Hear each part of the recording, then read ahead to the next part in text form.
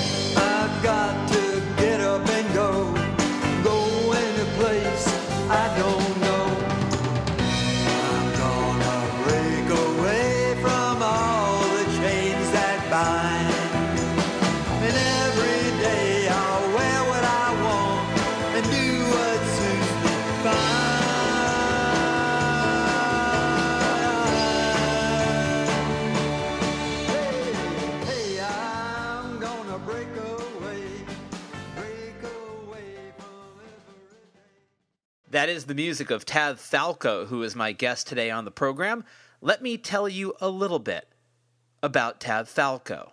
Born in Philadelphia, but raised in Arkansas, Tav Falco's creative life really took off when he moved to Memphis in 1973. It was there that he and his pal, the poet Randall Lyon, started an art-action video group called Televista. The chief aim of the group was to spotlight local musicians and artists who were well under the radar of the mainstream. And in many ways, this became Tav Falco's personal mission statement. A performer who was as electrifying as he was idiosyncratic, Tav Falco's solo shows garnered him quite a local following in Memphis. One of his most ardent fans was a guy named Alex Chilton. In 1978, Tav Falco and the former Box Tops and Big Star and local music legend Mr. Chilton teamed up and formed a band called Panther Burns. The Panther Burns partnership between Chilton and Falco pretty much got them out of Memphis immediately. They signed to Rough Trade Records, they played shows all over the United States and in Europe, and they were regular fixtures at the Peppermint Lounge and the Danceteria in New York City. Now, Alex Chilton left the band in 1984, but Panther Burns persisted, to the tune of about 10 records, endless EPs, live albums, 7 inches, and various compilations. Over the course of their career, Tav Falco and Panther Burns have transcended the definition of being just a band. Panther Burns has become more of an ideology. What is that ideology? Well, it's probably best defined by Falco himself. He describes Panther Burns as something that wants to stir up the dark waters of the unconscious. Tav Falco is an author, a filmmaker, a photographer, a musician, an historian, a writer, and a lifelong champion of the underground. If you want to learn more about Tav Falco, and I suggest that you do, go to tavfalco.com. That'll get the job done. Now, how to define the music of Tav Falco and Panther Burns? Well, that's not so easy to do. In my estimation, his music is postmodern gothic beat blues. Hard as it is to define his music, even trickier is to define the man himself. In fact, I'm going to let someone else do it. Robert Palmer, the late music critic, he once said in the New York Times of Tav Falco, he is a singer, guitarist, and researcher of musical arcane who hasn't let his idiomatic mastery and increasing technical expertise compromise the clarity of his vision. In Variety, Deb Sprague said, Tav Falco has spent much of the past 2 decades crafting a revisionist pop culture history. He was postmodern when postmodern wasn't cool.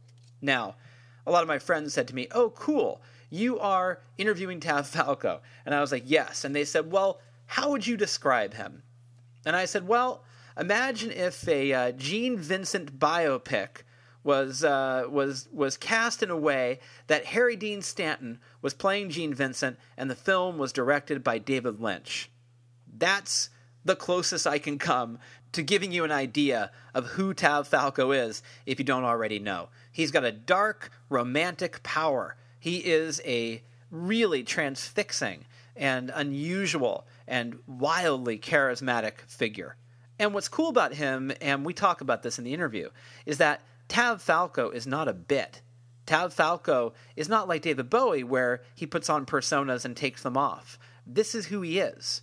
Tav Falco is Tav Falco. As a matter of fact, during the interview, I imagine him over there in Austria in some kind of cool groove pad. And if you listen closely, you can hear, look, maybe it was the chair, but I thought I could hear a lot of squeak of leather.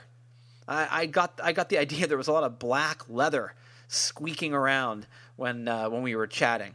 Tav Falco lives it, is what I'm trying to say. And, this was a cool conversation. So if you don't know Tav Falco, you're about to. If you do know Tav Falco, this will confirm pretty much everything that you thought about him. All right, enjoy my conversation with Mr. Falco right here on Stereo Embers, the podcast.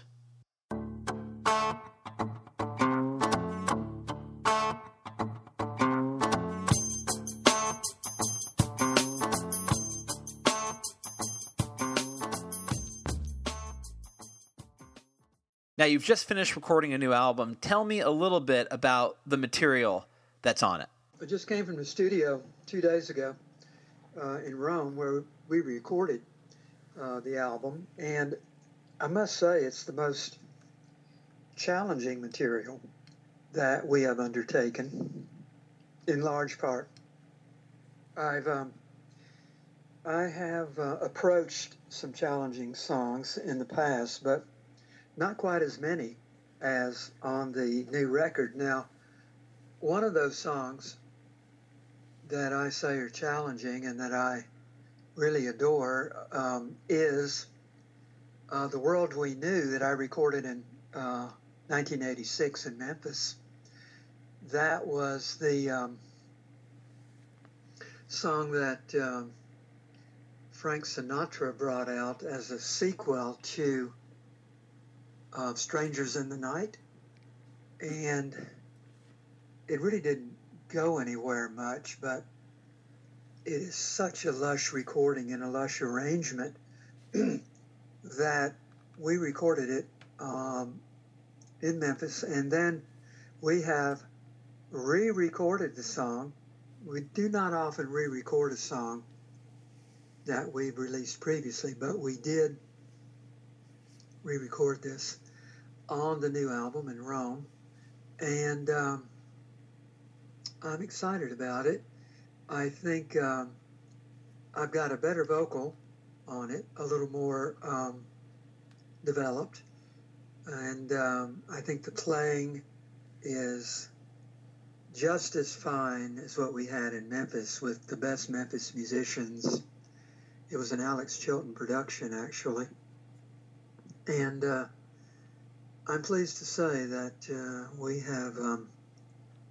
have come up to that level on the new treatment, and it also may be coming out as a film soundtrack for a small film in the UK.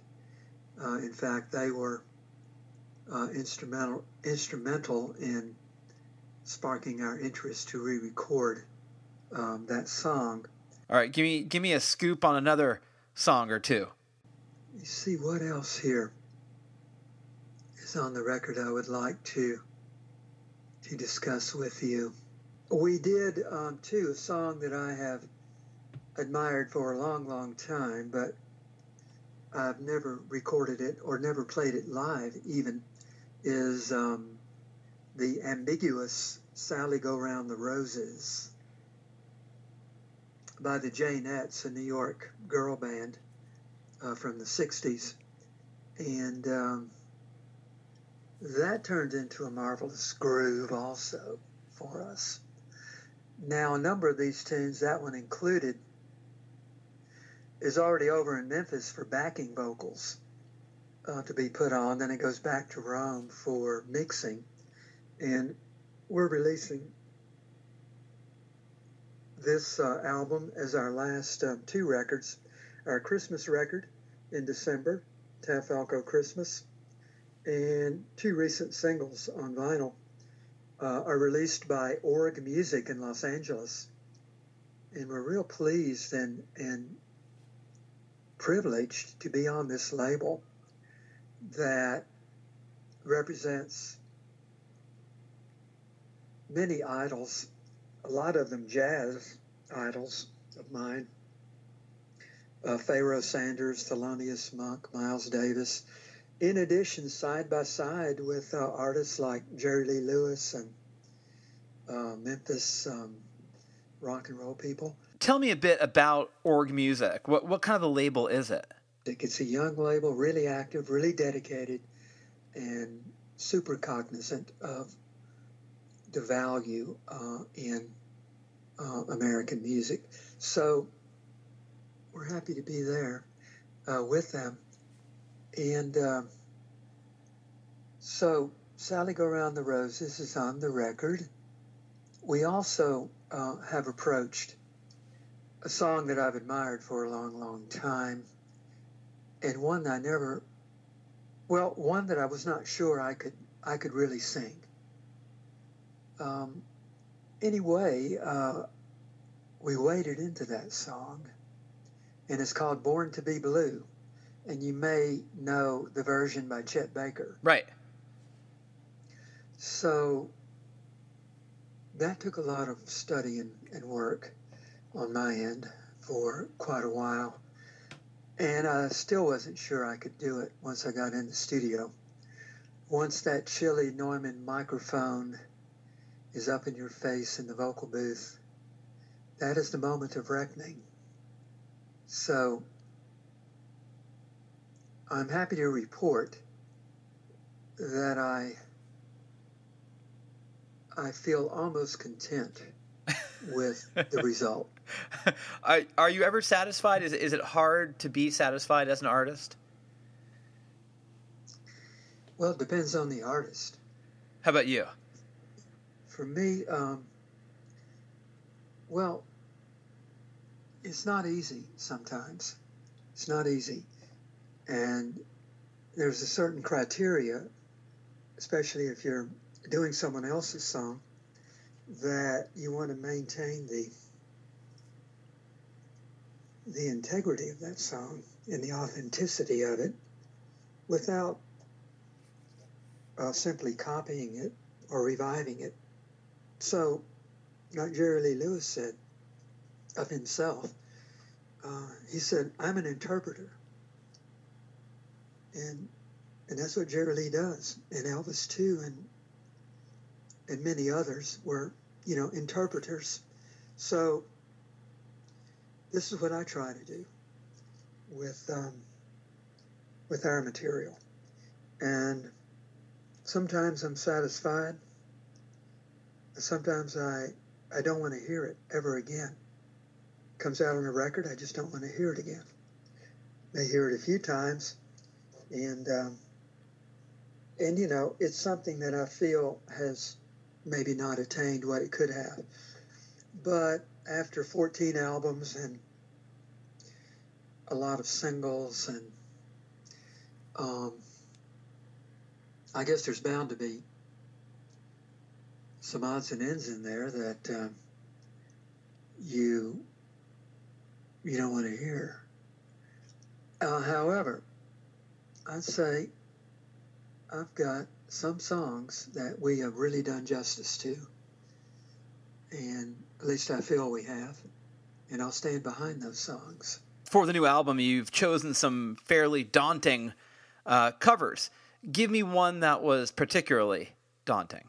So another tune on the album that was daunting on the new record is Strange Fruit. Ah.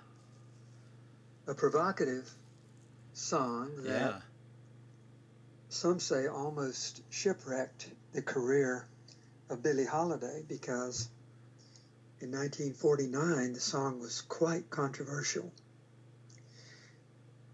And I think it's still quite provocative today. It's a song that a mature artist has to come to terms with, thematically and musically and aesthetically. And it's a song I felt was time to sing again and was time to be voiced. Maybe as much now as in 1949. Given the conditions we have in the land of the free and the home of the brave, and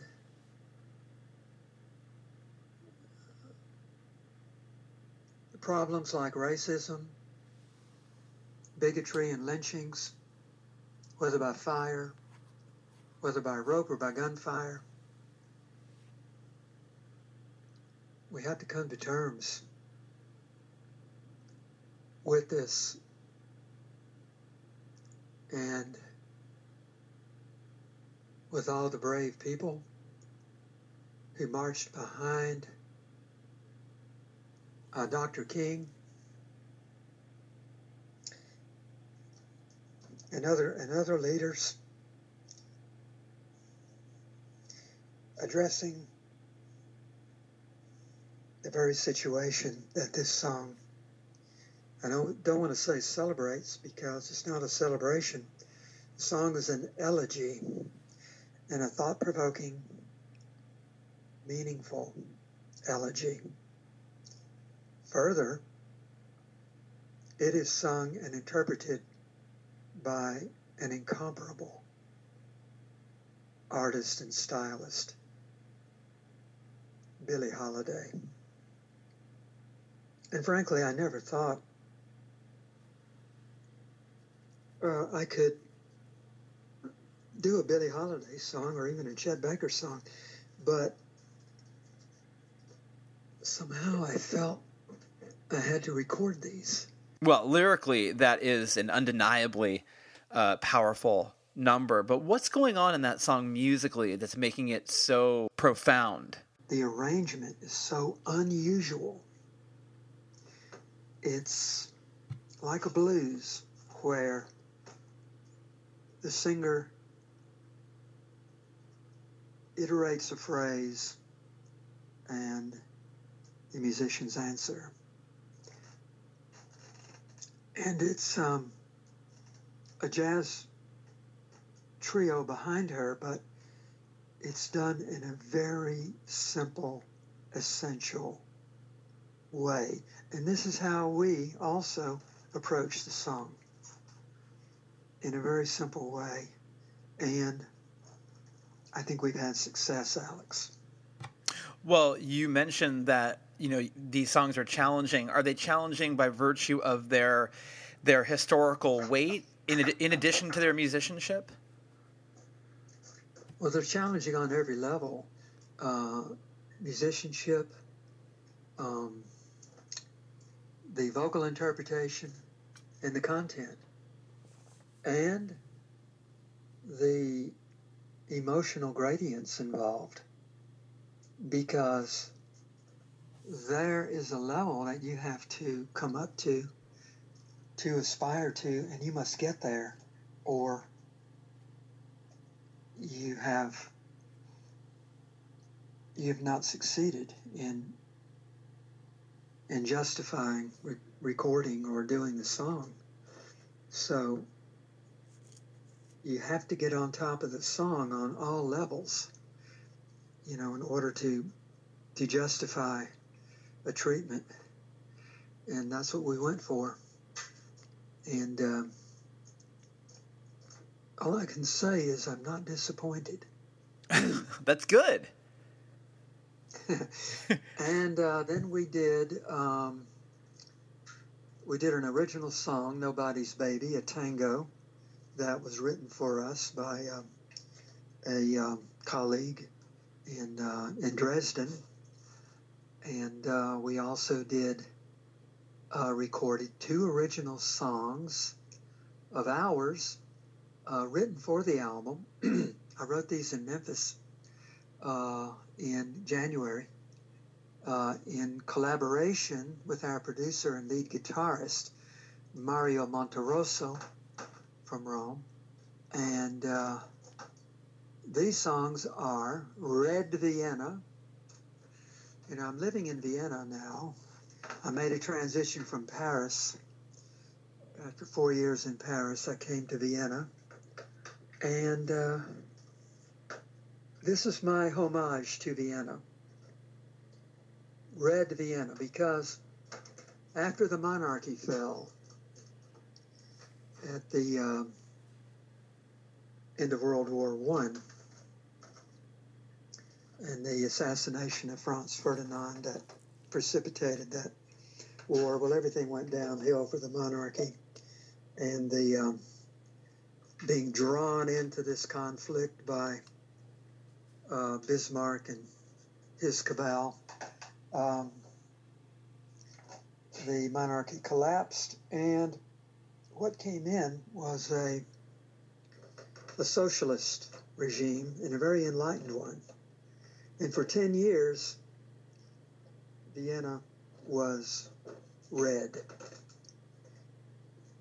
And hence the title of my song, but it doesn't stop and end with the socialist regime. It begins with the monarchy, and the song wraps up in today's world. So I'm pleased to have recorded this song, and honestly, Alex, the result is beyond my expectation. We have Francesco Danielo, pianist,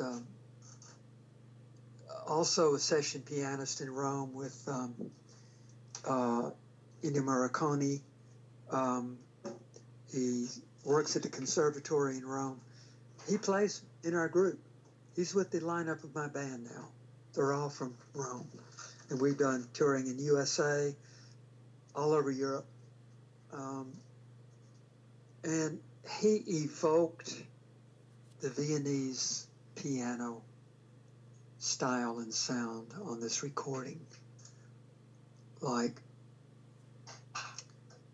you know, as if we were sitting in Cafe Central and singing the song there with the house pianist. It's remarkable. And again, I think we have justified the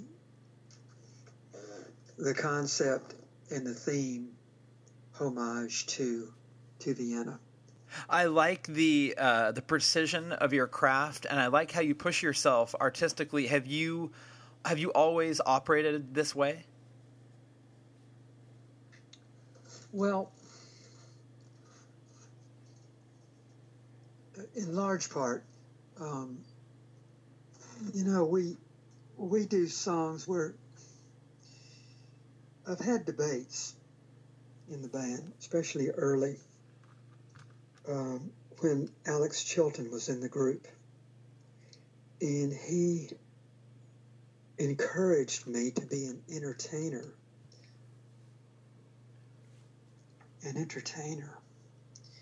And sure, that's part of what we do. But for me, working just as an entertainer is a kind of job. And I'm not interested in a job. I'm interested in not working jobs. I'm interested in an undercurrent that goes beyond entertainment. So, for better or worse, I have flogged this medium to bring out a kind of personal self-expression. And we all live complex lives today. So,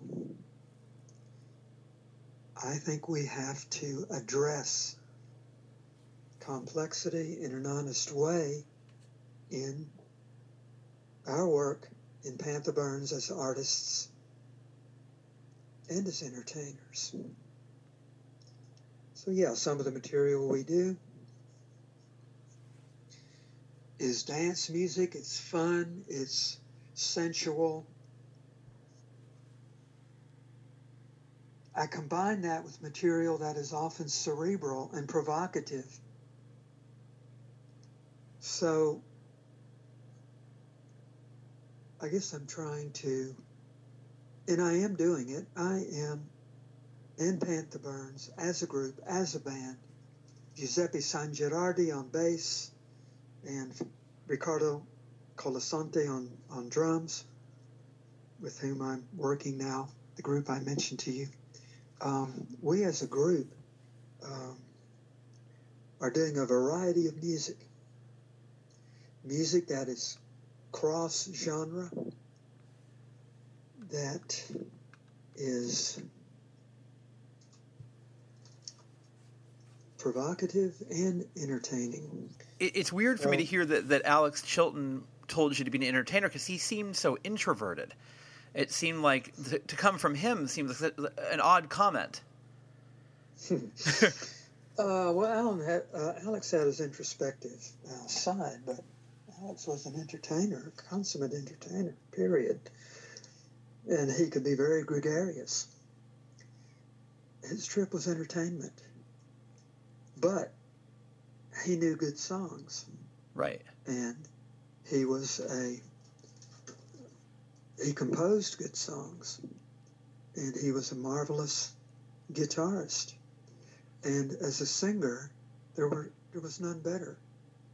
There's no finer singer than he was. So, as an entertainer, he ascribed to a criteria a certain level of work. Now, maybe he didn't always rise up to that in performance because, you know, he was human, and he went through ups and downs, you know. So some of his shows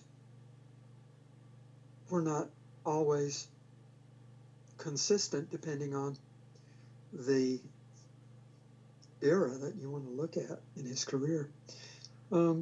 Same with ours, you know, depending on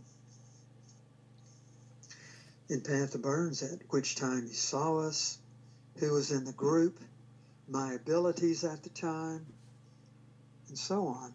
You know, I'm still learning, and I'm growing as an artist. And now I am at the height of my powers as a performer. And I know that. And I'm not quite sure when it happened, but I can sing now. And I was not always the singer I am today. And I'm not quite sure when this tone came to my voice. Not more than a few years ago, where I don't have to strain my vocal anymore. I don't have to push anything. I don't have to compensate on stage for either a high note or a note that's elusive, or not that I can hit all the high notes, but I am hitting most of them. And it's not such a struggle anymore because of this muse that came down, and I don't know, somehow I'm doing what I've always wanted to do as a vocalist. And honestly, Alex, I'm not quite sure where it came from. The only thing I can think of, that it is a product of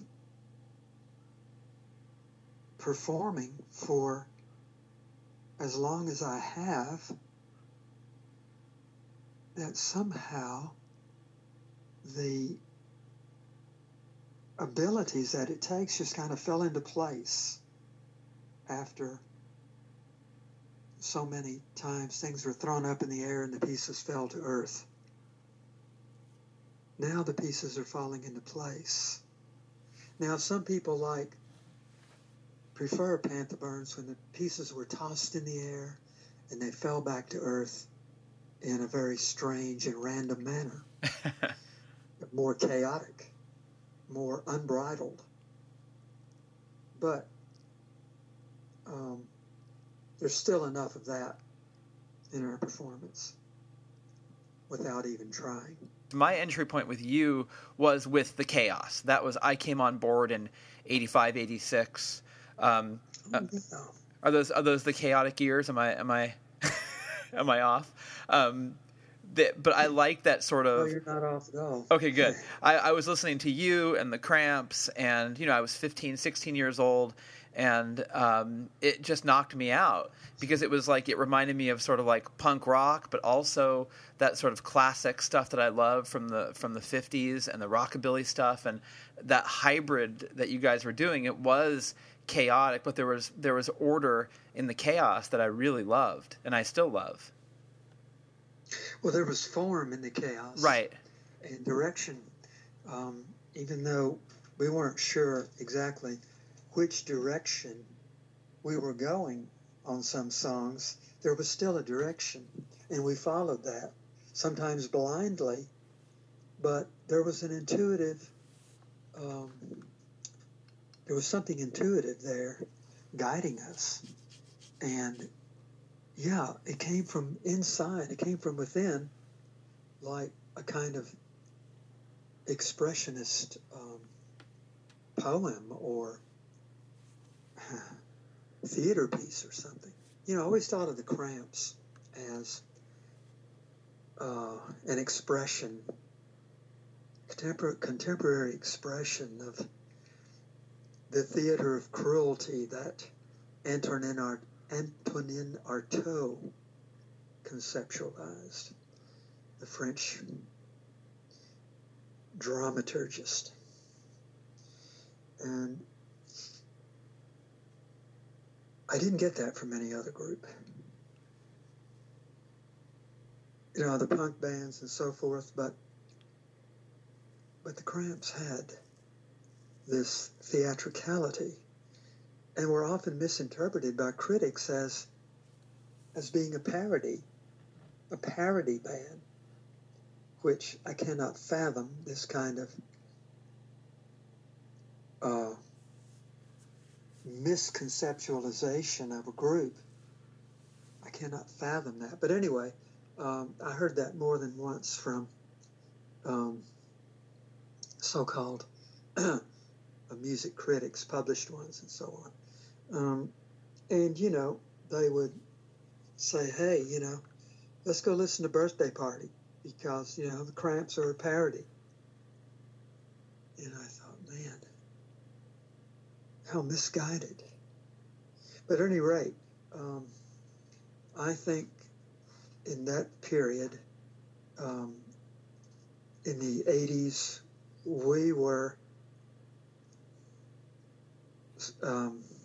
working as a hybrid, and I think a hybrid concept of genres that we expanded or genres that Panther Burns, we used to say, you compose them, we decompose them. So we had kind of a deconstructivist method in what we were doing. Now we do that with our own songs, but like I say, I'm careful about any material that I cover. I want to add something to it, and that's what we do now. Sometimes they really bend a song, a composition from someone else's pen, and sometimes we also try to remain as faithful to the feeling and the character of the song as we possibly can. So it's a fine line. It's something of a tightrope, and there's a lot of risk involved. But we take risks. We're used to that. You are you're a student of history and that includes rock and roll. And I always felt that I read articles about how Lux used to make tapes for people, and they didn't know any of the people that he'd put on the tapes. He really went deep in terms of his musicology, and I've learned about more outsider artists, musicians from you than anybody else. You've actually guided me towards a lot of filmmakers, musicians. Your wealth of knowledge and affection for all the arts goes really deep, and that's why I think that the Cramps being written off as a parody act is such a big mistake, because I think that Lux was very similar to you in that way. Yes, we were friends, and he made tapes for me too. And I visited him, he and Ivy, in Los Angeles, and they took us to Los Angeles for our first show, New Orleans for the first Panther Burns gig, New York. But Lux worshipped at the altar of American music, and he was quite a collector. I'm not a collector particularly, but I am I'm embroiled in music and film. And by the way, I have undertaken a trilogy of feature films, and my first one, part one of the trilogy, Urania Descending, is complete and has been showing in various places like Anthology Film Archives in New York, Steven Spielberg Cinema at the Egyptian Theater, Hollywood Boulevard, Silencio, Private Club in Paris that David Lynch designed, the Austrian Film Archive, fabulous Vintage Theater here in Vienna, and I'm embarking on part two. We're filming in Austria in August and possibly Sanremo. And there's a website, uraniadescending-themovie.com, if you want to visit that. And it's fairly elaborate and gives you a look inside the film. There's a trailer, and it's in black and white, 16 millimeter. I'm shooting on film. And so that in itself is quite an undertaking to shoot on a motion picture film these days. But at any rate, we're doing that. And because, for me, Alex, music, cinema, photographs, there's no separation. It's all one song for me. It's one persona, and that's all people are really interested in. It's the secret eye of the artist. That's why people go to museums and listen to records. Right. So it's a very subjective undertaking on my end. Well, you have a enormous creative wingspan, and that explains to me why you do that. It's all part of one big thing. How are you in terms of the medium of film comparing that to music, even though they're in a similar vein? But in terms of approaching that, do you approach it with the same way that you do to music? Well, there's an aesthetic, You develop an aesthetic. An artist develops an aesthetic. And it can be a personal aesthetic, or it can be another kind of aesthetic, maybe an objective one.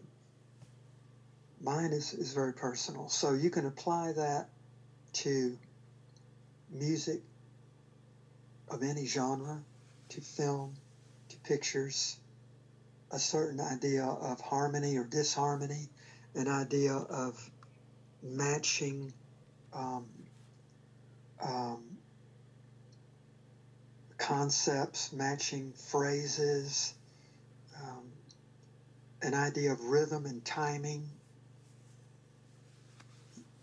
For me, silent film, it's visual music. And when you add sound to film, suddenly you have a completely different medium. So,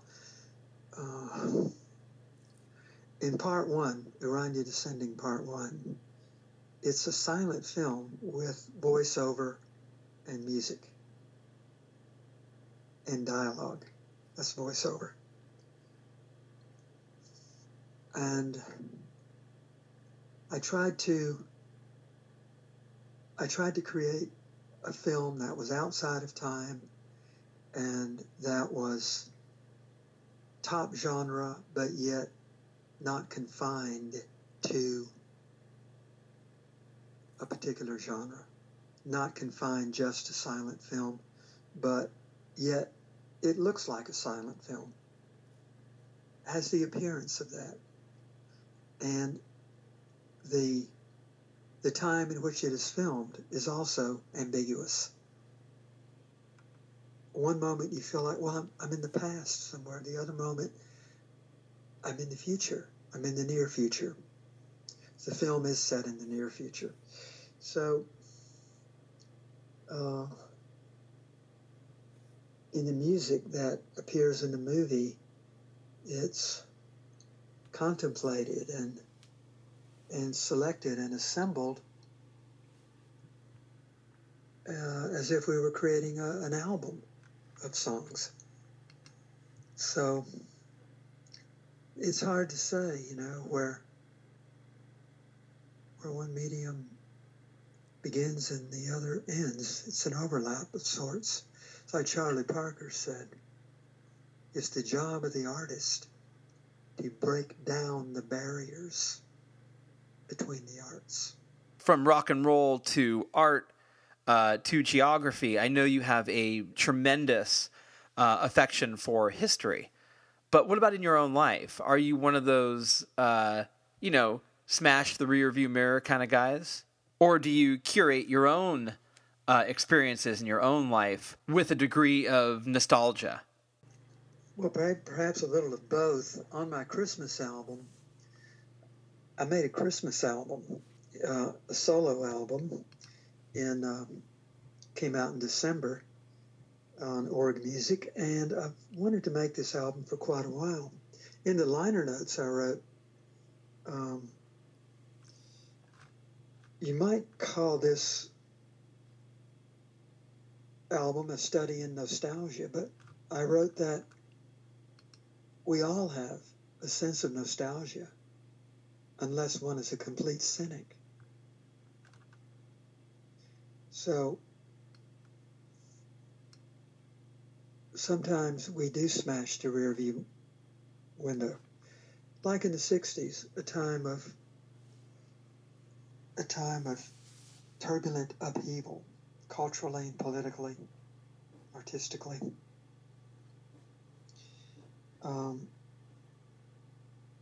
We smash the window and we walk through into what we thought was a new revolutionary landscape. So we did that, but much later, revolutionaries realized, the true revolutionaries, that much was sacrificed to walk through that window. And much was discarded that you'll never retrieve and that you wish you could. I've always liked you because I've always felt that you knew who you were really early on. If I look back at the records I was listening to in the 80s, there's no like embryonic version of you. You seem to come fully formed, which, it takes people, sometimes they never get there. And this is a hard question to answer, but I wonder, how did you always know who you were? And I know that sounds like a silly question, but I think you know what I'm talking about when I ask that. Well, a couple things. I got a late start in life. Other thing, I did have a sense of identity in a town that was struggling with its own identity, where I went through my formative artistic period in Memphis, and I did forge an identity, that of Eugene Baffle, before there was Panther Burns. I had the idea of Tav Falco and Eugene Baffle as being the same persona. And in my book, Ghost Behind the Sun, Splendor, Enigma, and Death, Mondo Memphis, Volume 1, you'll see a lot of photographs in the book by Eugene Baffle, and you'll find the central character is Eugene Baffle. And he does not meet Tav Falco until chapter 13. If you really want to get an insight into the entire constellation and cosmogony of Tav Falco, Panther Burns, I urge you to read that book. What do you mean by you got a late start in life? Well, I mean, I was no longer a really young man when I started in Memphis as with Panther Burns. And prior to that, I came to Memphis from Arkansas to be a filmmaker. And I started Panther Burns out of a sense of frustration, because everything I did in film and video had no commercial relevance, or it seemed any sense of recognition or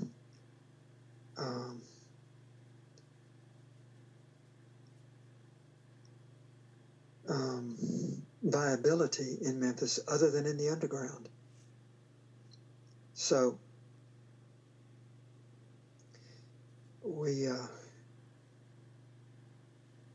I started becoming more crystallized in my thinking and my living, and in how I wanted to present an entity, a theatrical and performing entity that evolved from Eugene Baffle into Tav Falco. And it's something that, if it's going to be real, you have to live that. So you live it and you breathe it. Because if it's a pose, you have to shed that pose, and you have to grow a new skin. Well, not that I don't reinvent what I've created, because I have reinvented this persona, but I've never changed the underlying identity, because it's me. And there's something immutable in each of us that makes us individual. And if you go about changing that, I think you're going to come out with something that's not so authentic. The idea is to infuse your new perceptions, your new ideas, what you translate into your art. You have to filter it through your own identity, or people are not interested. What about someone like Bowie, who changed personas and didn't have the same one, but wasn't that guy off stage? Wasn't any of those guys off stage? Yeah, he had a different psychology than I. And I've read where he said that he created a skin to surround a musical performance concept, and he would play that, and then he would get bored with it and didn't want to keep doing the material. He was already on to something else. And I can understand that. He also said in that very statement, he said, now, some other artists, he said that he knew, like to continue to develop material that they had created over an extended period of time. Some artists keep material in their repertoire for almost their whole career. Not everything, but some of it. And I have some material in our live show that has been in the repertoire for a long time. And I'm still learning something new about those songs almost every time I go out on stage and play them. Maybe that sounds weird, but that's the truth. I'm a fan of Jonathan Richman, but as I got older and started seeing him in my 40s, it started to feel like a bit to me, which may be what you were talking about earlier when Alex told you to be an entertainer and you were worried it would become a job. It feels like Jonathan Richman has the job of being Jonathan Richman. I don't know this for a fact, but it feels like it veers into a bit which can veer into self-parody, which is a worrisome thing if you don't live and breathe and do what you're talking about. I don't engage in parody, and it's a legitimate device, but it's not one of the highest No devices, and it's not particularly poetic, except in the hands of gifted poets. So I pretty much eschew parody and pathos and all of that stuff. I try to invest in what I do in performance with life, with authenticity, and with integrity, and without kitsch or parody. And I think, in fact, I'm convinced we're doing it. We do that. And it's the same in my film. It's a dangerous line to walk. In film, Erindia Descending could easily have descended into parody and kitsch. Easily. But it did not. And so could my work. So could my music. It could easily go off into that direction. And how do you prevent it from going off the road like that? Because I make those songs a reality. I make the performance a reality that is believable and convincing And it's humorous, but at the same time, it's not funny. I know that's a paradox, but there's something witty, virile, tender, and dangerous in what we do.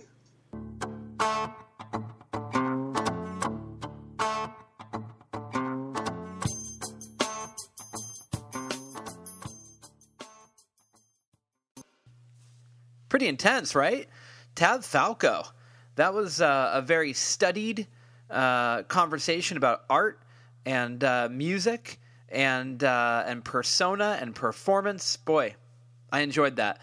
He reminded me of one of my professors from my university days, where he's just a fountain of wisdom. A lot of cool stuff he's talking about, and I felt I should be taking notes. That was a lot of really good information.